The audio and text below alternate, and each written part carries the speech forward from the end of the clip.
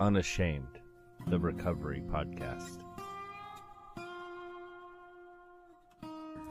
So, unless you've been under a rock for these past 10 years or so, you're very much well aware of the social media outrage over the post about choice versus disease.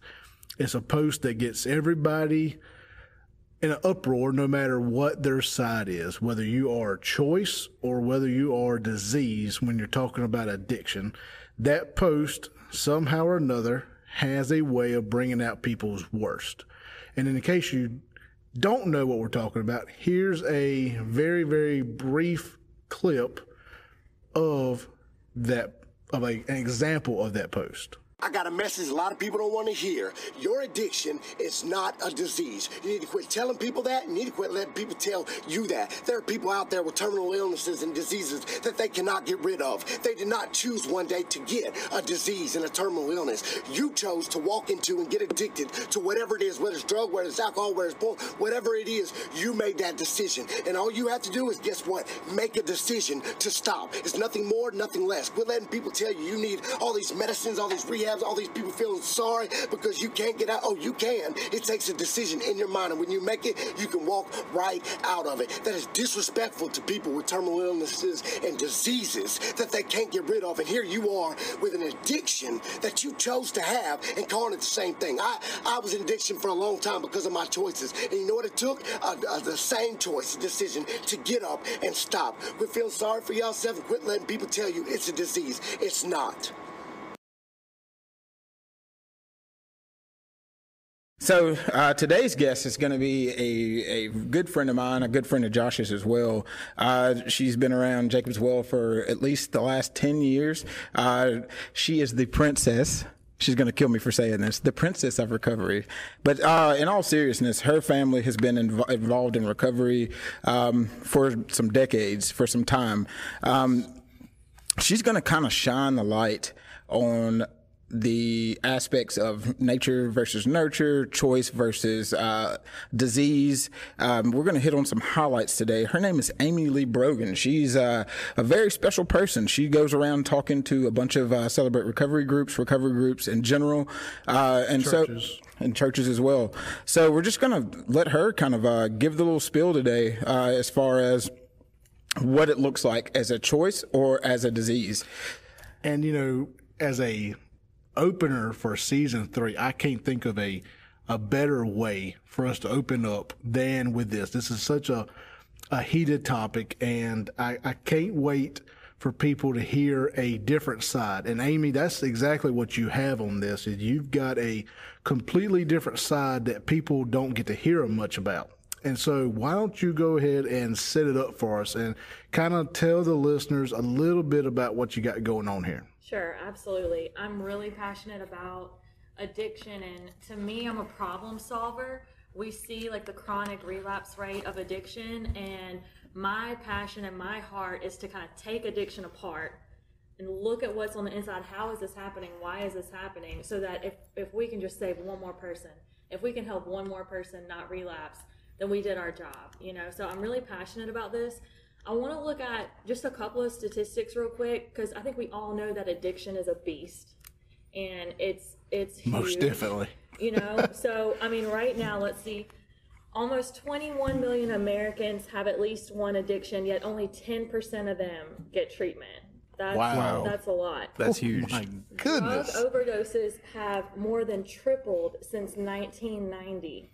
It's not getting better, it's getting worse right now. So can we put most of that just within last year with the pandemic? Can we blame a good bit of that on that? The pandemic has definitely affected everything, because you already isolate yourself when you're dealing with addiction, and now people have been forced to isolate. Another issue with the pandemic is that the stimulus checks. Ooh. Oh, yeah. You know, I didn't think about that. Yeah, would cause a lot of overdoses. I mean, I feel like I got a call every other week during the pandemic about overdoses. So that definitely didn't help, especially for those with like mental health issues. Right. That's not going to help at all.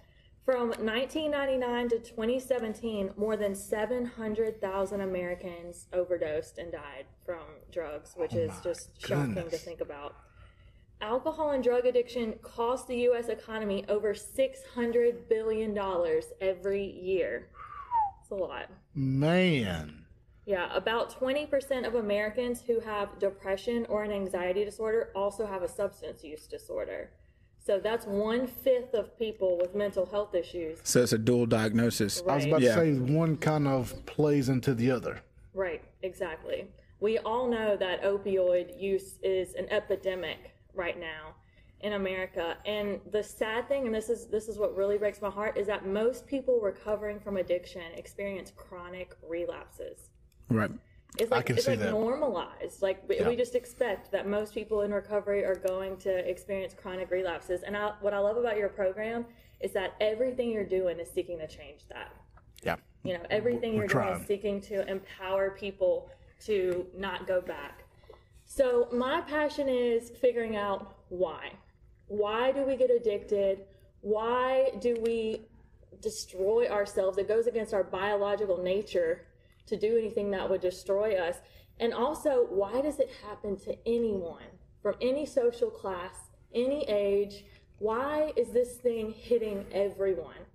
So my aunt taught me every lesson left unlearned is destined to be repeated. Yep. So that's kind of my mindset, is if we can figure this thing out, then we don't have to keep learning the same lesson. You know what I mean? So what I found, I looked in the Bible because I want to go there and see, you know, what God has to say about this.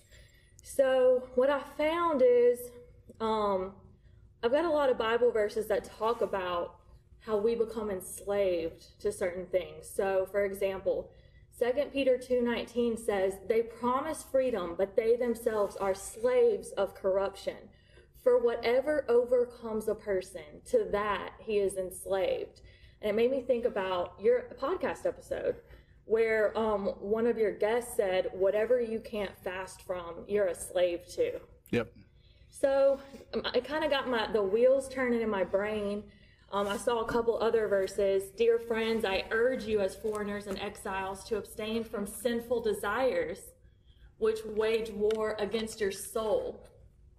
That's pretty intense to me. It's not, I tell you to abstain from sinful desires because there could be consequences. Right. It's this wages war against your soul. And, you know, I think that's not just necessarily about substance abuse or alcohol abuse.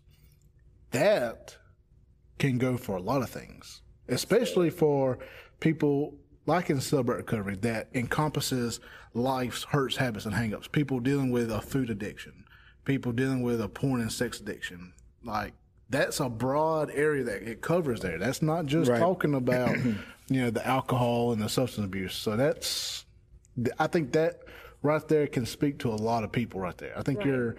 I don't think you're getting anybody out of that group right there. Well, recovery, everyone's recovering from something. Right. Most definitely. And not only that, but we've all made something God that was never meant to be God for us. Yeah. That is no different than addiction. Addiction is the same thing. So these principles everyone needs to learn from, because, you know, when you lose yourself, when you downward spiral, when you go through a destructive path, even if it had nothing to do with drugs, you're enslaved to the decisions that you've made, you know? So all of this applies to that. Everyone needs to hear this for sure. This is where I really had a connection made for me in James. It said, blessed is the one who perseveres under trial, because having stood the test, that person will receive the crown of life that the Lord has promised to him. When tempted, no one should say, God is tempting me, for God cannot be tempted by evil, nor does he tempt anyone. But each person is tempted when they are dragged away by their own evil desire and enticed. Then, after desire has conceived, it gives birth to sin. And sin, when it is full grown, gives birth to death. Man. Right. That was huge for me, because have y'all heard that saying, sin takes you further, what is it? Sin takes you further than you want to go, keeps you longer than you want to stay, and costs more than you want to pay. Yep. 150%. Yeah. And this, for me, you know, you keep hearing evil desire. And then it gives birth to sin. And sin, when it is full grown, gives birth to death. So this was the last one that kind of brought it all together for me. In Deuteronomy, today I have given you the choice between life and death, between blessings and curses. Now I call on heaven and earth to witness the choice that you would make. Oh, that you would choose life, so that you and your descendants might live. So that was where I realized choice plays a role in addiction. It plays a huge role. We wouldn't get into these situations if we didn't make the few beginning choices that got us there before our sin took over and our sin gave birth to death. Does that make sense? Yep. So just know you're making some people mad out there, the people that are all for disease. So I want people to realize, hey, there's no easy way to talk about this. Like we're going to make some people mad, and that's okay. Don't send us your angry email. Send them to Amy. we don't want it. But you know, for a while, for a very long time, I was the kind that I thought it was a disease. But if you're that type where you think it is a disease, don't stop playing this episode yet. Finish listening to how Amy is going to set this up, because I promise you, the first time that I heard Amy go through this, I was like, this woman just changed my mind. Right. And I'm not the kind where I do that. So if you're that type of person, don't get mad just yet. Don't hit stop. Don't exit out of YouTube or Apple or whatever you're listening to. Give it a few minutes and just hear how Amy's going to set this up for you, okay? Right. And I do believe that sometimes God will break your heart to save your soul. You know what I mean? Yeah. So tough conversations need to be had so that we can live a better life and so that we can become the person that God intended us to be. So addiction starts with choices. And at some point, the sickness enslaves us. This is biblical. Addiction ends in choices. You have the power of choice every single day. To me, the choice argument is empowering. It's like, wake up. You're the driver of your bus. You're the captain of your ship. Guess what? You can choose to have a different life than this. And I will be the first to say that I know that addiction is more complex than to be able to reduce it to a choice or a disease. It can't be reduced to either one. But choice absolutely plays a part in the whole thing. And that's great news. Because if you made choices to start it, you can make choices to end it. Whew. Yeah. What this means is these compromises, because we all know, just like relapse doesn't start at relapse, it starts way before that. Yes. Addiction doesn't start whenever you can't stop using drugs. It starts way before that, right? So I'm glad you said that. Yeah. Because there's a quote that I just discovered. The chains of addiction are too light to feel at first until they become too heavy to be broken. Oh, wow, that's good. Yeah. So I'm glad that you brought that, because that is exactly, man. Well, don't you think it's really comes down to compromises? Like, our compromises are killing us, because those are the little choices that we start making that lead us down this path. So, like, just like we said, backsliding doesn't happen at relapse. It happens when we forget that recovery is a daily fight for our soul. Yeah. It happens when we forget that our choices matter. It happens when we forget that we're in the driver's seat of our life. And it happens when we choose to blame others rather than take ownership. It happens when we forget that secret keeping in recovery is signing someone's death certificate. It happens when we choose to feed our desires and temptations rather than being transformed by the renewing of our mind. That's recovery. That's healing.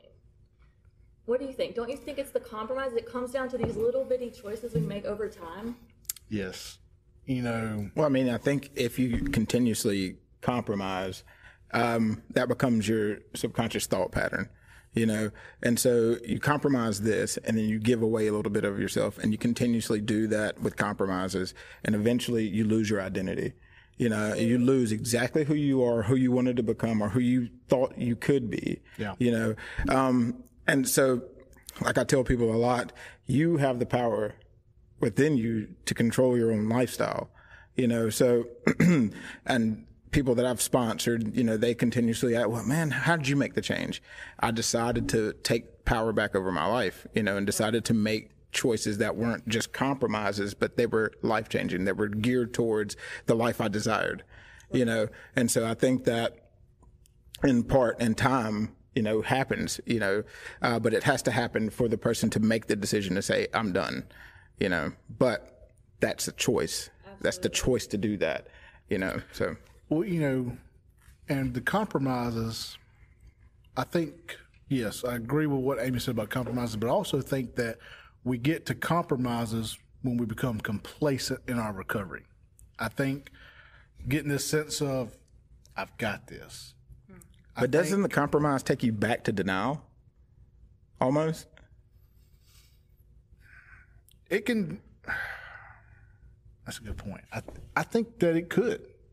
I don't think it's just compromise. I think a sense of complacency can take you back to denial. I think both of them lead back to denial. You know that story about the two wolves? Yeah. Yes. You have the light wolf and the dark wolf. The compromises is which one are you feeding? Yeah. Which part of yourself are you feeding? That's the slow fade into destroying your life. That's addiction. You know what I mean?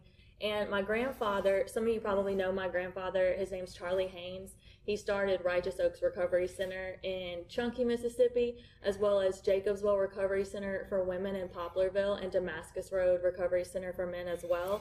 When we told you that she was recovery royalty, we didn't lie. Princess. He taught me a lot. And here's one thing he taught me. He would always say, addiction isn't a disease, it's a sickness. We didn't intend to destroy our lives. No one starts off saying, you know what, I'm going to choose to destroy my life today. That's not fair. That's not fair for all the people who are hurting and suffering from addiction. Each person is tempted when they are dragged away by their own evil desire and enticed. Then, after desire, it gives birth to sin, and sin, when it is full grown, gives birth to death. But I want to talk more about the sickness. I want to talk more about what that really looks like, because we've looked at the spiritual side of things and we've looked in the Bible, because that's where we got to go first, obviously. But now I want to look at the biological things, the sociological things that kind of contribute to this being a sickness. Does that sound good? Can we talk about that a little bit? Sure, floor. Let's not just talk about it. Let's just go ahead and just kick off the shoes and let's just dive straight on in there. Let's put on the snorkels and the fins and let's go. Well, I'm ready for this. So we're going underwater. When I tell y'all that I've been looking forward to this, like, I've known this episode was coming for a while, and I have been so pumped about this because these are conversations that we've got to have. Right. Yeah. These are conversations that we have got to have in recovery. Not just in recovery. These are just conversations that we had to have, and we're not. So I'm excited. I'm ready to unpack this. Let's go. Awesome. The first thing, and I'm really passionate about this, that we are not talking about enough in recovery is trauma. Yeah. Up to 90% of women in residential recovery centers have experienced trauma. I have chills. Like, we're not even talking about this, Trauma is an impactful negative event that affects one's mind, body, and spirit. You're not the same after you experience trauma. And the most intense versions of PTSD are a result of a lack of healing from the original cause of the trauma. So if someone has experienced trauma and they're in recovery and we're not addressing that, we're doing them a disservice. Yeah. How can they get true healing if they're still, haven't had that experience healing for the trauma? So the interesting thing is early life adversity, so childhood trauma basically, has been shown to rewire the brain's reward centers just like drug use does.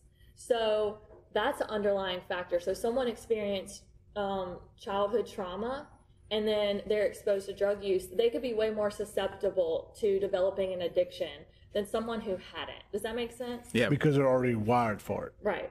Absolutely. Man. Like, for example, adolescent girls who are victims of violence smoke tobacco significantly more than those who were not exposed to violence. Isn't that interesting? Yeah, that's good stuff. it's kind of like a catch-22 because once you get into addiction and a lifestyle, you put yourself in situations that are traumatizing as well. Yeah. Right. You put yourself in dangerous situations that could be degrading, and it really perpetuates the addictive process. It also brings about shame. And shame is not like guilt. Guilt says I did something bad, but shame says I am bad. Yeah.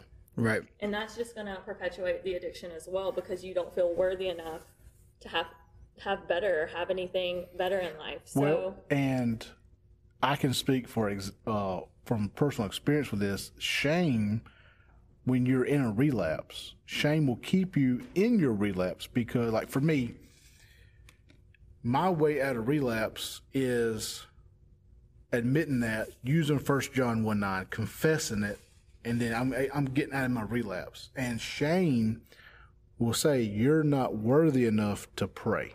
Like you're not worthy enough to take this before God. And so you don't pray. And so now you don't pray on day 1, you're not praying on day 2, and before long you're 3 months into this and you're not praying and you're stuck. absolutely. Like I can speak from, like, that was me. Like, oh man. Yes, shame is. That was definitely my story. We can have a whole nother Thing on episode on Well, I shame. mean, the shame and guilt of my relapse period almost put me into the ground. I mean, and, you know, I was at suicide level at that point just because I didn't know how to break out of it, you know, because there was so much trauma that I was experiencing by putting myself in these positions, you know. But I was going to ask you something as far as trauma not being talked about. How often do we put trauma on a scale and grade it from, well, that's not that bad of a trauma situation. We're not going to talk about that. Oh my God, we're up here with the trauma situation now. So now address it. You know what I mean? Right. But so I think even the people with this little trauma, what you would consider little, trauma's trauma, period. Absolutely. It alters the brain and literally makes you think completely different about situations. It changes, I'm going to quote Greg Komp on this one, it changes your worldview. Absolutely. You know, and then that changes your values and beliefs. And if that changes, and all of a sudden you see that change in actions and behaviors about what somebody's doing either to themselves or what they're presenting to the world. Right. You know what I mean? Because the way they view themselves, obviously they don't, if they're not valuing themselves, they don't believe in themselves, they're going to they're going to put themselves in danger and they're going to be harmful towards themselves. Yeah. You know what I mean? Right. So that's my take on trauma, but it's really about changing the viewpoint. You know, when you really get down to the nitty gritty of it. Which can only happen through healing. But you have to get to the root issue. Absolutely. Yeah. So. Absolutely. And, you know, for churches that have recovery meetings or for anyone from recovery centers that are watching, the 3 primary stages of trauma treatment, this is really simple and it's something you can implement into your meetings and your recovery centers are, number 1, establishment of safety. So there needs to be a safe space where you can be honest and you can even think about looking at this beast of trauma that is there.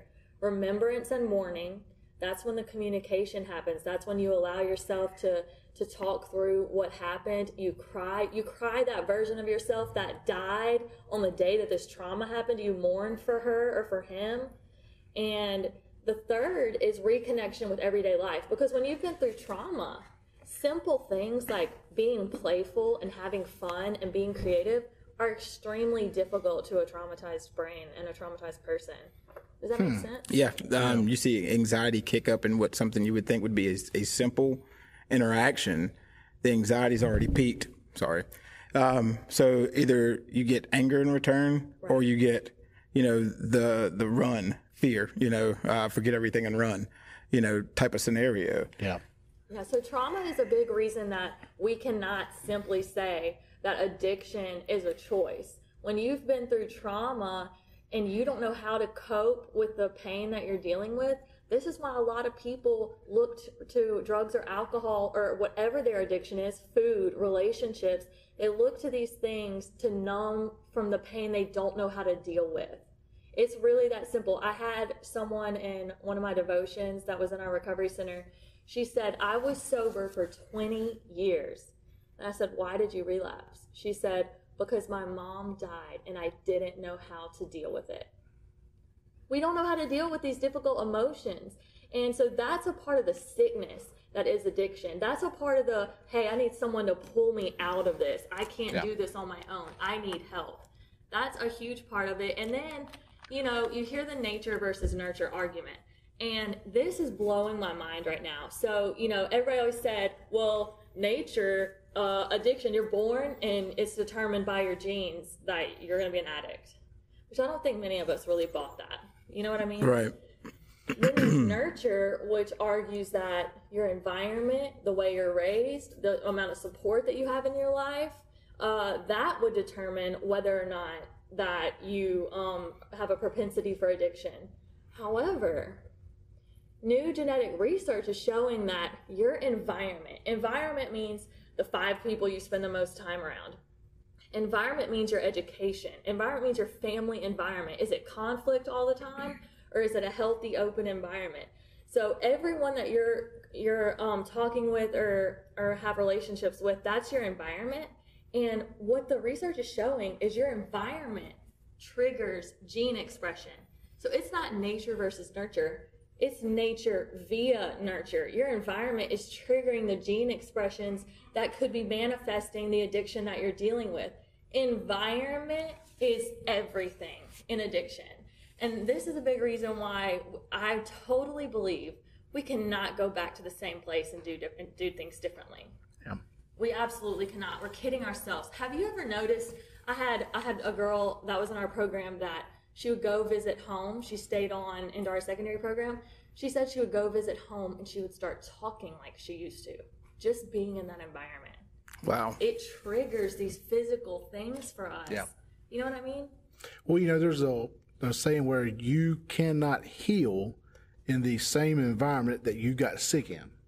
Like you've got to go elsewhere. So that makes perfect sense. You know, Rat Park.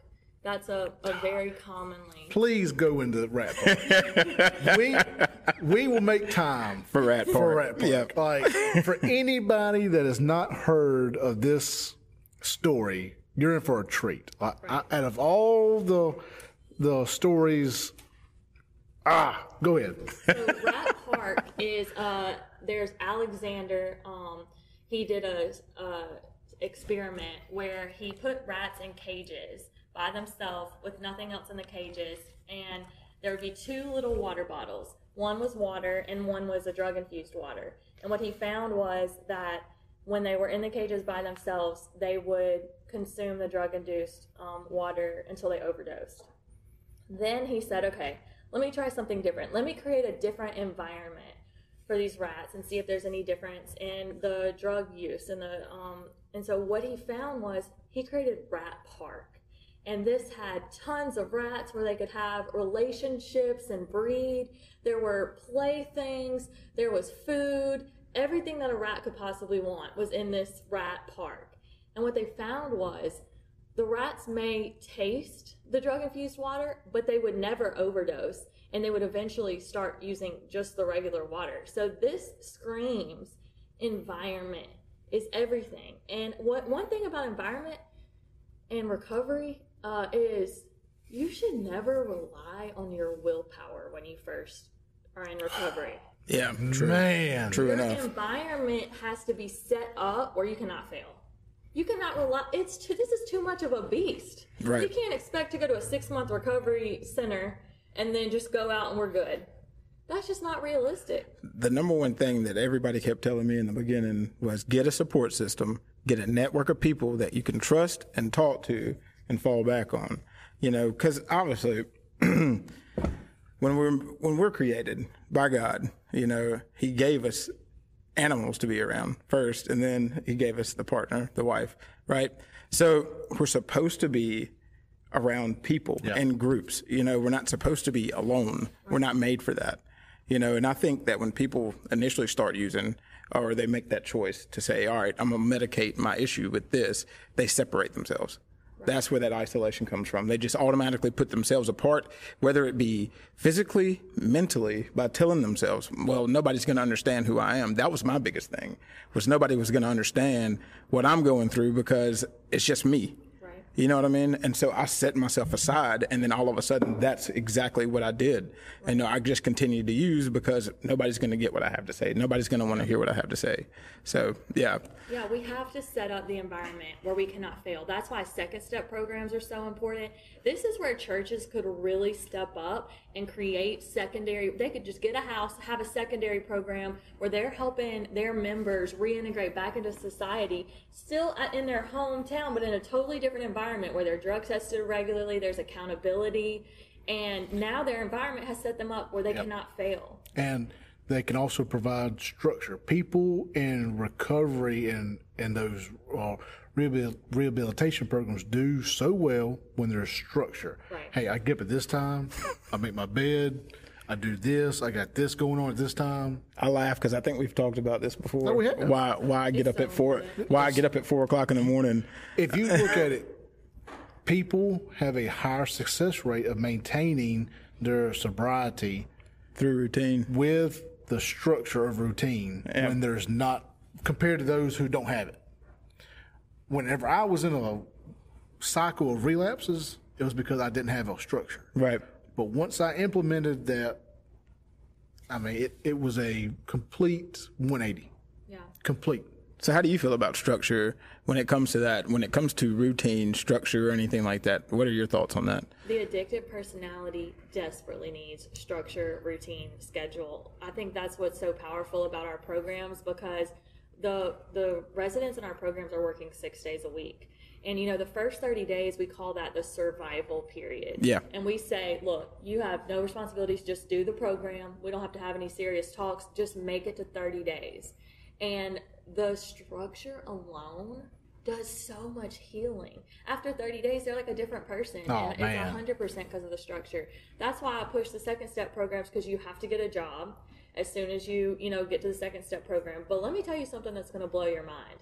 I created this transition program with our women, and basically what it was at 90 days, at the halfway point, I started asking them about their plan when they graduated. 1 out of every 3 women, when I would ask them about their plan, I'd say, where are you going to go? They'd tell me where they're going to go, and I'd say, what is the likelihood that you will relapse there? And they said, I most likely will. 1 out of every 3 women said, I'm going to go here and I will most likely relapse. Isn't that insane? That is crazy. That you would put yourself in basically the line of fire, but that's because they're going back to what they know. Exactly. It's their identity, actually. Yeah. And this can take us into identity, because identity is all about your self-worth. You know what I mean? So one of my mentors taught me that your identity is like a thermostat.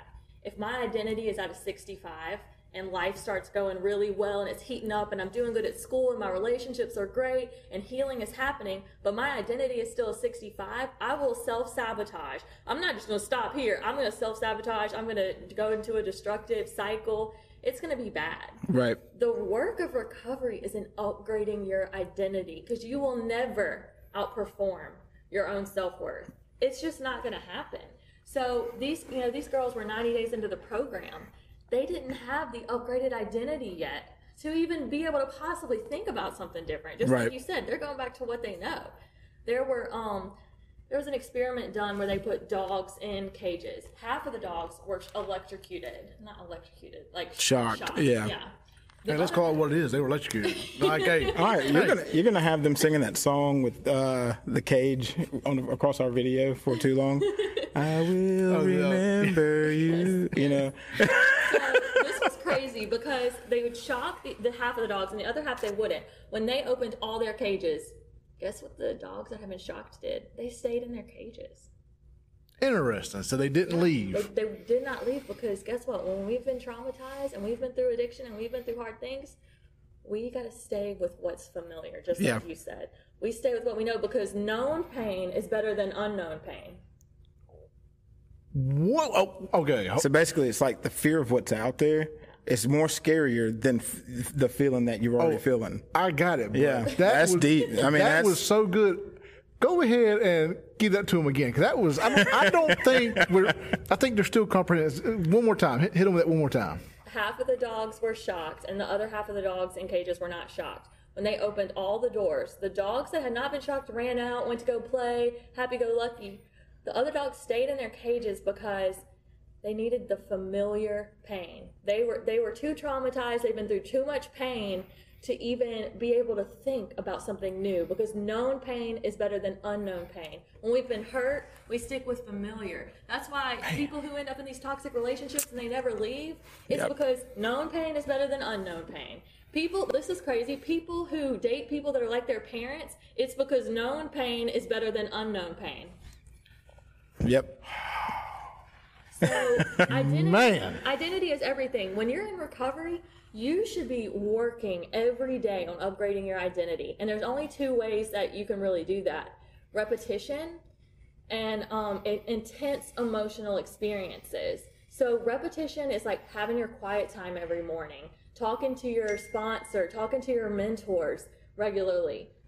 Repetition is all about rewiring those neural pathways that have been wired the wrong way. We're trying to build new neural pathways. Intense emotional experiences, that's like when you're at worship and it's just so intimate and you're crying and you're just worshiping God. It's like when you go meet with your pastor and you just have real vulnerable conversations and you experience healing. When you go to therapy, when you have a vulnerable moment with a peer and you just experience healing because you're just being your whole true authentic self and talking about things maybe you haven't been able to talk about before. There was a study that said people who have like a spiritual breakthrough experience, it's like an intense emotional experience in recovery, 82% of them were still sober a year later. 82%. Mm-hmm. Versus the 10% sobriety rate on your average group of people that went through recovery. 82%. So, man. Yeah. Identity is pretty important. Upgrading your identity is pretty important. But that's the most important part about working the steps, though. And I think a lot of people miss that when they work the steps. They think, oh, well, I'm working these steps, because the program says so. Well, but really, you're recreating, or you're relearning yourself at that point. You're relearning so you can recreate, right? So you're relearning through steps 1 through 4. You're learning who you used to be, or what you did, even in your addiction and beforehand. And then the steps after is about, going out, starting to recreate that. And then by the end of it, you have that spiritual awakening. Right. And then all of a sudden, your eyes, boom, you're kind of open to that. That's why the step study that, we've both been through lasted a year. Drew, have you ever, Josh, have you ever had a, intense emotional experience in your recovery? Have you ever had that spiritual? Most definitely. Oh my gosh. Most definitely. Wasn't that a game changer for you? Yes, it was one of those where it was almost like that moment of, like, people talk about clarity, like they have a moment of clarity, and that's the best way. Is like you instantly step out of the fog and you can see. Yeah. Like it's. You know it when it happens. Like there's no way that you don't know it. Like it's yes. Yeah, what about you? Yeah, oh definitely. Mine came in an odd place though. I was actually in jail, about to go to prison, and I found no other way out. I found no other way for peace, and so finally I started praying, and I started trying to look back at what steps I took where I went wrong, right? But God, man, he came in and he was just like, we're not worried about that. We're worried about making you somebody new. Right. And it was like he was just sitting there with me, and I just started bawling. I mean, it was just, a lot of people talk about, it's a thunder lightning, experience. This put me more at peace than I'd probably ever been in my entire life. Right. Because I was finally seeing what God intended for me, right. If that makes any sense. I could start to see the pathway even where I was at, so I kind of feel like Paul a little bit, not saying I'm Paul, right. But I felt, and it was just kind of like, all right, wow. So I'm here now, but this is not where I'm going to stay. Yeah, God was saying, look, I've set you aside from everywhere else because you won't change your environment, so to speak. Right. So this is your change of environment to change your mindset. So follow me. Yeah, exactly. So seeing the effects of environment on people in addiction, identity, trauma, do we see how this really is a sickness? Like it starts off with choices. but you lose yourself. Yeah, big time. It is very difficult to pull yourself out. In fact, most people cannot pull themselves out. Most people need a rock bottom experience. Usually that involves incarceration or for me, about to lose my family, divorce. intervention. Yeah, exactly. That's 99%. I asked the women last week, I said, how many of y'all experienced a rock bottom experience before you got help? All of them raised their hand except for one. And she said, no, Amy, I didn't have a rock bottom experience. I had a rock bottom of rock bottom. Ooh. Yeah. So that affirms the fact that this becomes a sickness. Most people are not able to willfully pull themselves out of it. And for people going through addiction and that are going through recovery, the most important thing about this is ask for help. There is no shame in asking for help. This thing is a sickness. And when you're in it, you're in it. And we are here for you. The only way you're going to get out of it most likely is not on your own. You need God. You need a support system. I think really if you have a support system, you can make it through the recovery process. For those who don't have a support system, you need to go find one. These recovery centers and locally are incredible. They will give you the family you need if you don't have that. Yep. Or your local recovery group. Absolutely. 12-step, or not. I mean, there's several people that has made a successful recovery without a 12-step. Hey, if that's what works, do it. Right. But yes, get plugged in somewhere and get connected. Yes. You know what's crazy about faith-based recovery, like CR and other recovery centers? I'm a school person. I'm an analyzing type of personality. So I was never really sure if statistically, I always wondered, statistically, are faith-based treatments the way to go? Right. You will not believe this. 84% of scientific studies show that faith-based programs are beneficial to the recovery process. These faith-based programs save the U.S. economy an average of $316 million a year. Wow. Is that a mic drop or a pin drop? Yes. That would. Listen, scientists are saying that faith-based interventions are so successful that the decrease in America's spiritual affiliation is considered a national health concern. I mean, we talked about addiction rates have tripled since 1970. Our nation is kind of drifting away from God. I mean, it matches up a little bit. So, I mean, God is the way to go. Yeah. Yes. We need him. We really need him. But, when you step outside of faith-based recovery, everybody says plug into a higher power source, wherever the case may be. Of course, we know it's God. Right. But they always say, man, my higher power is leading me here, leading me there, it's doing this for me. Because you have to connect to something bigger than yourself in order to change.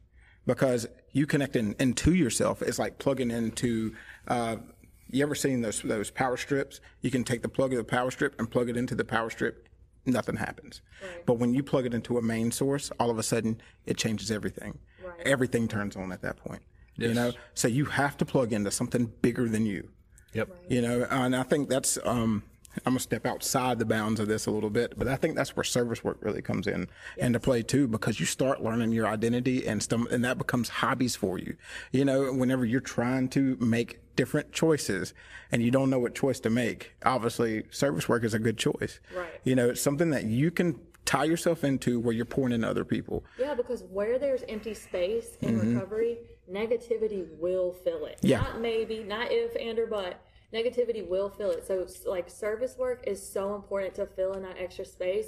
And just like you're talking about plugging into a higher power, listen to this. The 3 primary factors that help people in recovery maintain sobriety after treatment are maintaining a relationship with God, family connections, and spending one's time with people who are positive. Environment is everything. Your relationships are everything. Yeah, because I want to say, it may have been you that said this. You are the average of the 5 people that you are around. So if the 5 people that you hang around with are dope heads, well, you're the 6th dope head. Yeah. Right. I mean, I think it's income, mental anything. health, all of it. You're hanging around 5 poor people. You're going to be the next poor person. Exactly. Hang around 5 geniuses, guess what? Right. You know, it's only because we mirror the next person. It's always a mirror effect. So if we were to sit here for years and talk about this, you know, of course we are going to, but that becomes your identity at that point. That starts to become that thing that you start to mirror off the next person, you know.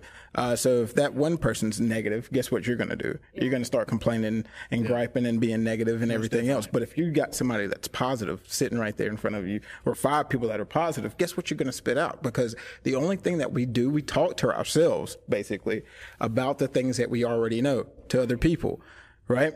So if somebody else is feeding you positivity, you're eating that, you're mentally eating that, you're going to spit that back out at the next person. Right. You know what I'm saying? But if you're getting negativity comes out. You're talking about addiction's going to come out. You're talking about drugs will come out. You know, it's that give and take, you know. Yep. So, well, I know we can sit here and we can continue this conversation on for the next 4 days. Probably so. And while I would enjoy that, I'm pretty sure that some people are ready for us to get this thing done with. But before we do wrap this up, I want to talk about how we can do better.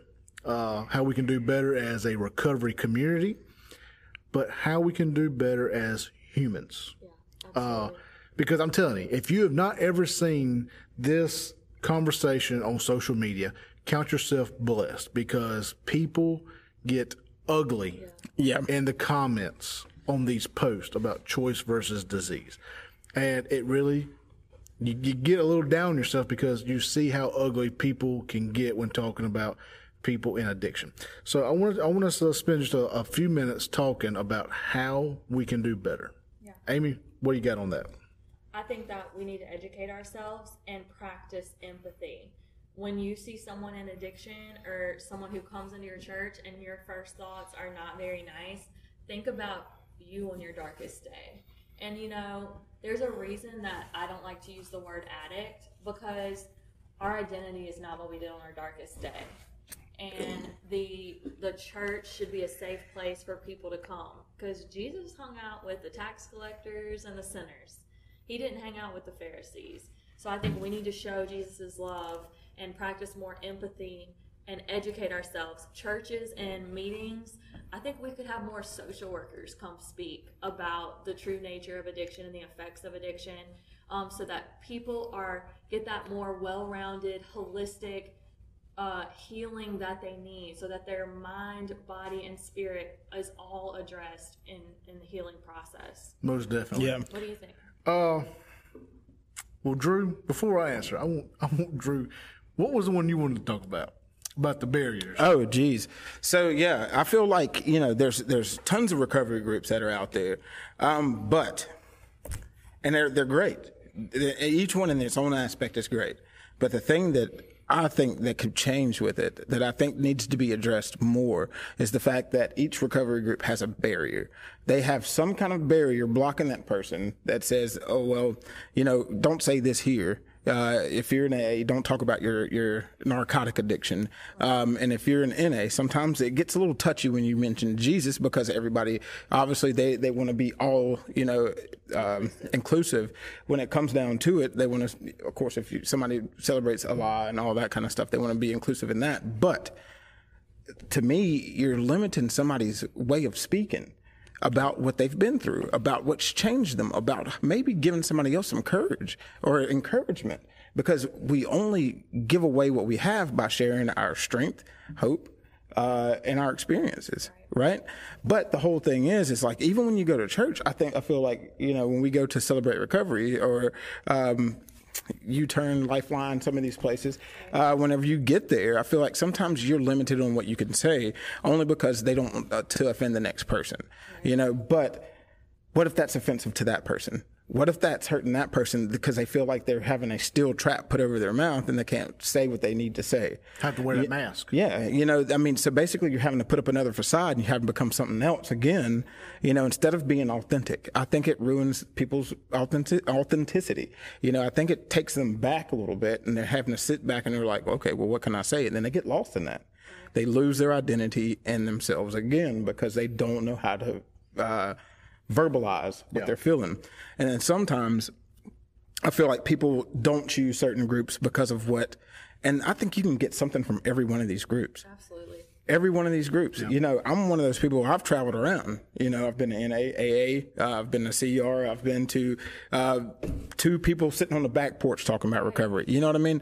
Because I feel like I'm one of those people, I like to learn. I like knowledge. I want knowledge from every aspect. I want to hear what you have to say, you have to say, you have to say, because I feel like there's always something to gain from it. Yep. You know what I mean? But when we're creating these barriers around people and we're not letting them teach, because that's initially what we're doing. We're allowing them to not only teach us, but themselves as well, because I feel like the more that we say some certain things, like even in this conversation, this show with you today, did I choke you up a little bit? Is the royalty okay? But even in this conversation with you, some of the things I've even said out loud, once again, not in my head, but out loud, right. I've learned something again.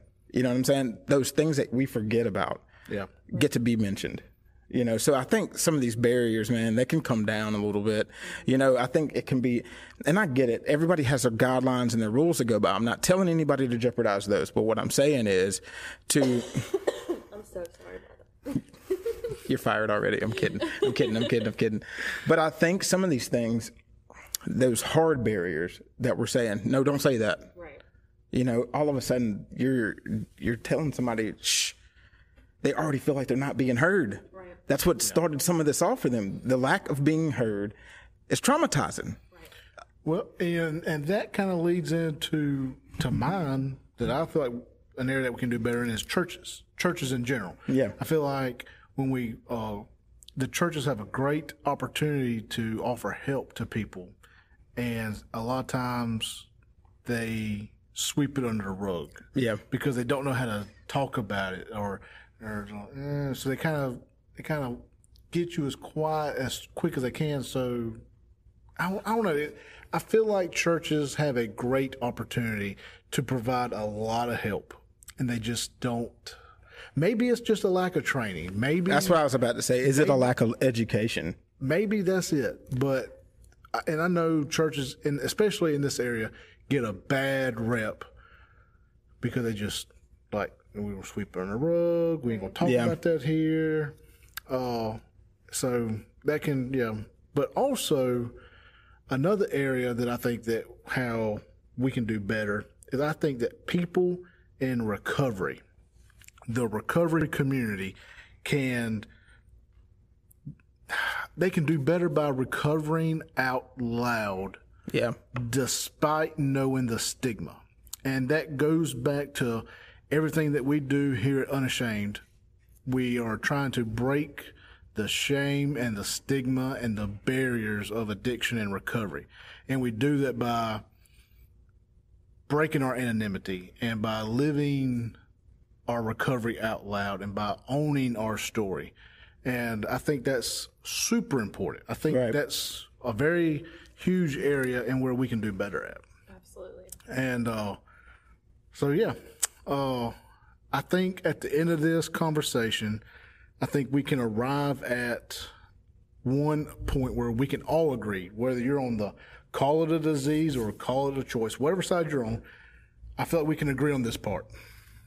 Call it a disease, call it a choice, call it whatever you want to, but while you're arguing over what it's called, people are dying and people are needing help. And their families and their friends and their lives are being destroyed while we're arguing about it. Yep. And that's all I'm going to say about it. Amen. I think this episode is a great way to start off season 3.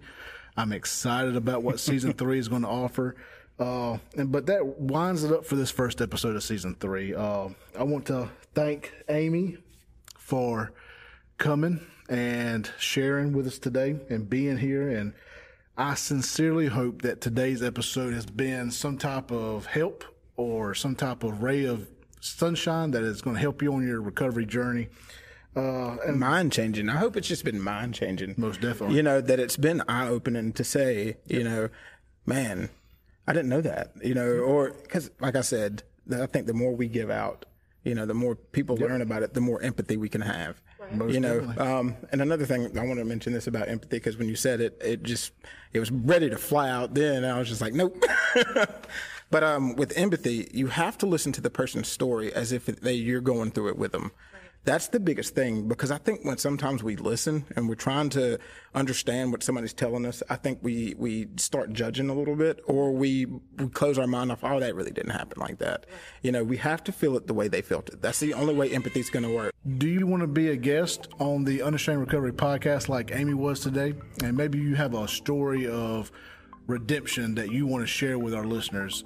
Feel free to email us at the Unashamed Recovery Podcast.